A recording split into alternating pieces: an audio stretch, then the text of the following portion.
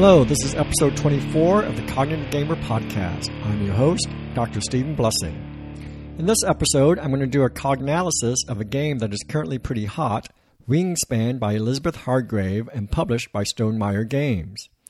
I was fortunate to get the first printing of the game and have had a good time playing it over the last few months.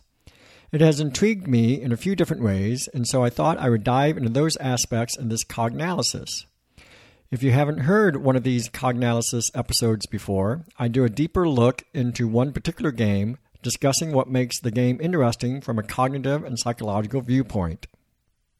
As I mentioned, I have enjoyed playing Wingspan, and my family and friends have liked it as well on a number of these play sessions. It has been interesting to see Wingspan really take off, pun intended I guess, from when I first became aware of it in late 2018 to its launch earlier this year to where it is now, number 59 on BoardGameGeek.com and the number 2 family game. It has also seen success outside of the hobby gaming community, with mentions in newspapers like the New York Times. Even the Audubon Society has taken note of it as well. It has a very active Facebook community where members share how much enjoyment not only they themselves have gotten out of the game, but also the people who they have taught it to. And these other people are often not traditional gamers. Part of what has interested me about this game is the psychological factor of this popularity, of which I want to examine here first. Part of this is due to how Jamey Stegmaier, the president of Stonemaier Games, has marketed the game. He has been really great about announcing the game, putting out information about it, and making himself available to answer questions. And while this wasn't intentional, the scarcity of the game at initial launch has probably also helped build up expectation, much like Nintendo launching a new game system. This has led me to think about how our emotions operate in general about games and while playing them, and how that might apply here with Wingspan. Modern psychologists, of course, have a lot of things to say about emotion, but I can actually go all the way back to Plato to kick off this part of the discussion, because the way he initially described how the mind worked in this regard has a lot more right than he had wrong, and I think applies here to how we get excited about games. Indeed, Plato had a great metaphor he used to describe how the mind worked, at a very high level, that I think might be instructive here. He described the mind as a chariot hooked up to 2 different horses. One horse roughly represents our emotions, that more irrational part of our mind, and the other horse is reason. The chariot driver, our mind, needs to rein both of these in as we navigate life. Now here's the cool thing. There are a number of different current-day dual-process accounts of how the mind works that take this basic blueprint as described by Plato around 400 BC. Joshua Green and his colleagues proposed one in an influential Science article back in 2001, and Daniel Kahneman also proposed one in his 2015 book titled Thinking, Fast and Slow. In general, these all posit, just like Plato suggested thousands of years ago, 2 routes into our mind, our more emotional path and a more rational path. And there's neuropsychological evidence to back this up. All information comes in through our senses, and most of that information goes through a part of the brain called the thalamus. There are 2 paths coming out of the thalamus. One path, sometimes referred to as the low road, goes through the amygdala and is expressed through our autonomic nervous system, our bodily responses. This is the emotional route, and as it turns out, the faster route. Being subcortical, this route is beneath our conscious awareness. It's particularly acute for something like fear. We see or hear something dangerous, that information comes in through our sensory processing, through the thalamus, and then quickly processed by our amygdala, and before we are aware, our heart is racing, our palms are sweaty, and we are ready to either fight or flee. It can also come into play for good feelings as well when pleasant information comes in through our senses and we smile and start to relax before we are consciously aware of it. But, as I said, there are 2 pathways coming out of the thalamus. The second path, the high road, goes up into cortex, the more rational part of the brain. The amount of cortex that humans have is what separates us from other animals. We have substantially more cortex, that's the outer covering of the brain, such that when you look at an intact brain, almost all you're seeing is cortex with all of its folds and creases.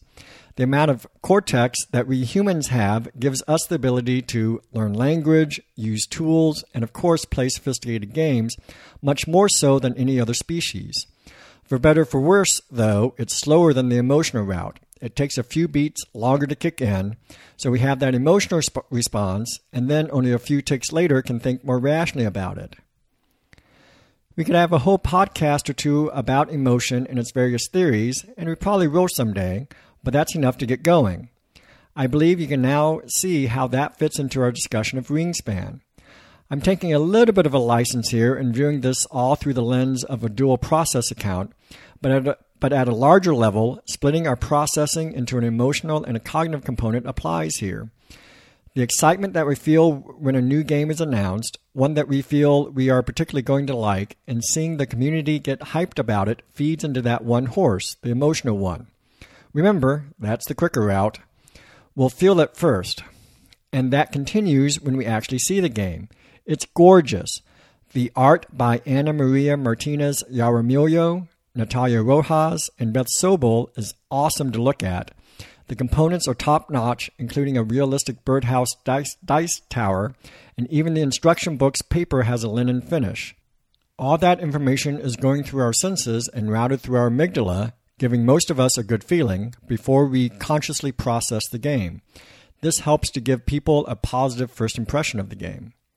Wingspan, though, does have the cognitive fortitude to back up those positive, emotional first impressions.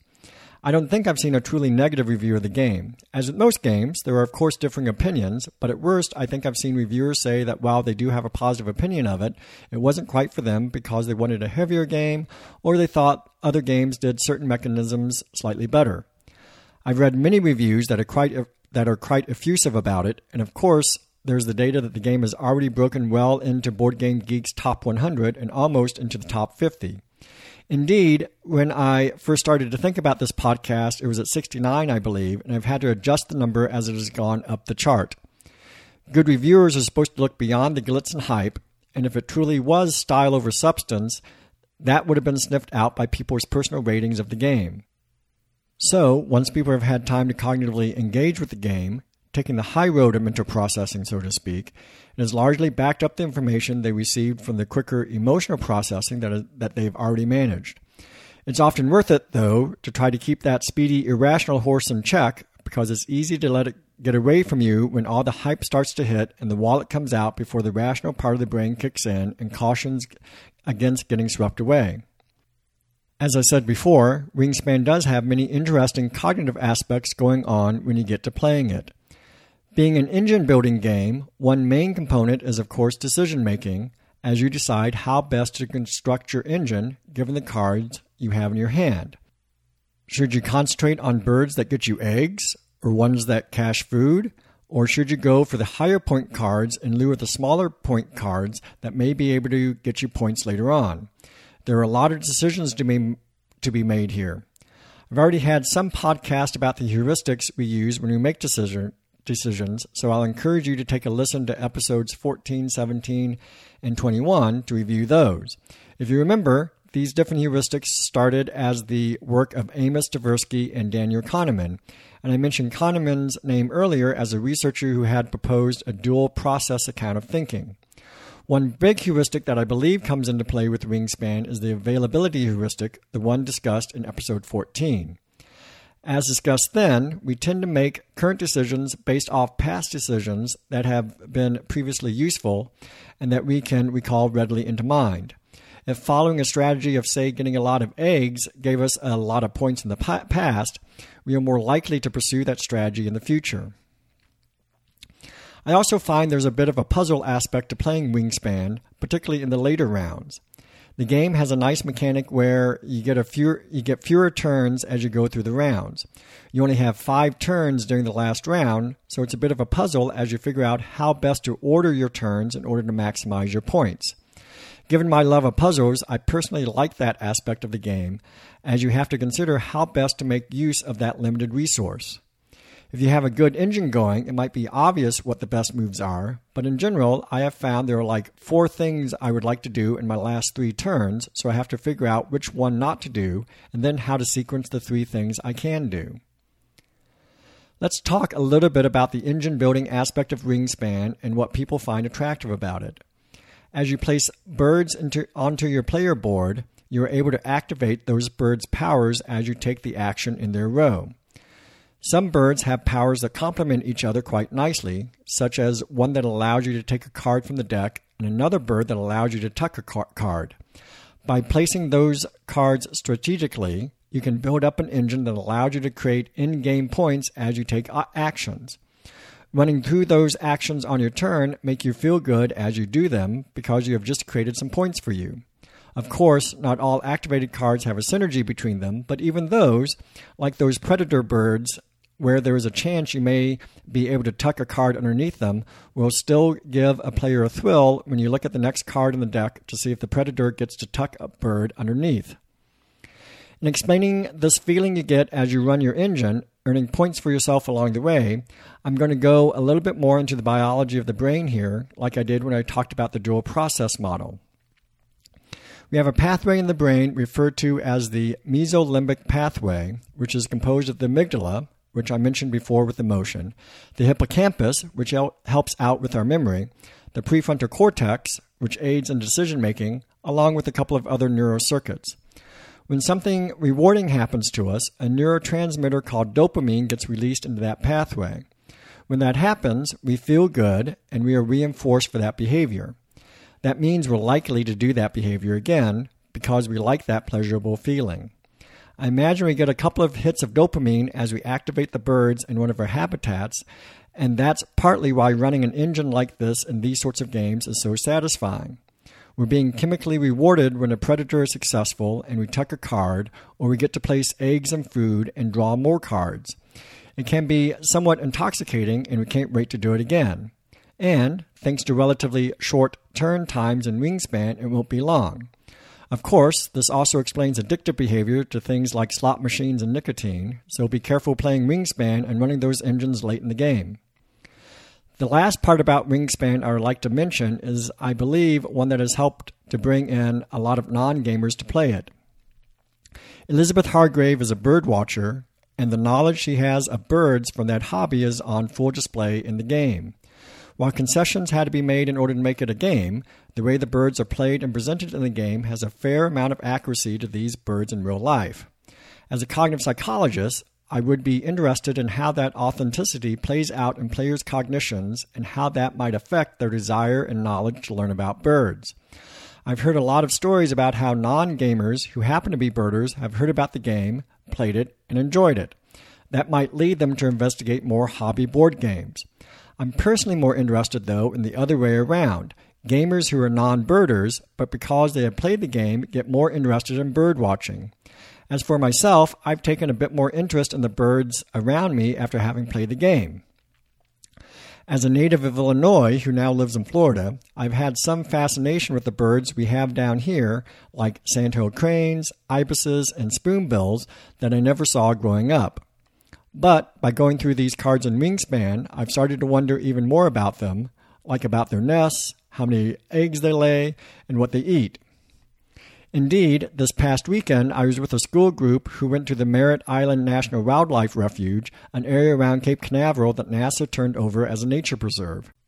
They showed us a short film that went into the numerous birds in the area, and as it talked about the Cooper's hawk and scrub jay, I could map that information to mechanisms in the game.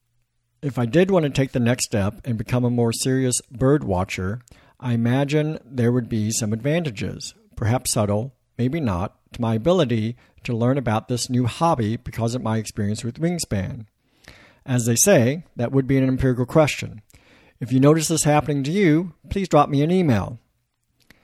That brings us to the end of another episode of Cognitive Gamer. Even though this one was specifically about the new game Wingspan, I imagine you can see how what we discussed could be applied to a number of different games. Indeed, the whole dual process of how we process our emotional and rational thoughts come into play not only with games, but also life in general. And those little hits of dopamine happen whenever we encounter something rewarding, either in a game or in real life. As always, I welcome any comments or questions you may have, so please email me, steve@cognitivegamer.com, and also visit my website, cognitivegamer.com. Also, you can like me on Facebook, Cognitive Gamer, or follow me on Twitter @cognitive_gamer. I'd appreciate it if you took the time to give this podcast a rating and a few kind remarks on iTunes or wherever you listen to Cognitive Gamer. This will make it easier for other people to discover the podcast. I appreciate those 5-star reviews. Until next time, remember to think about what you play and have fun doing it.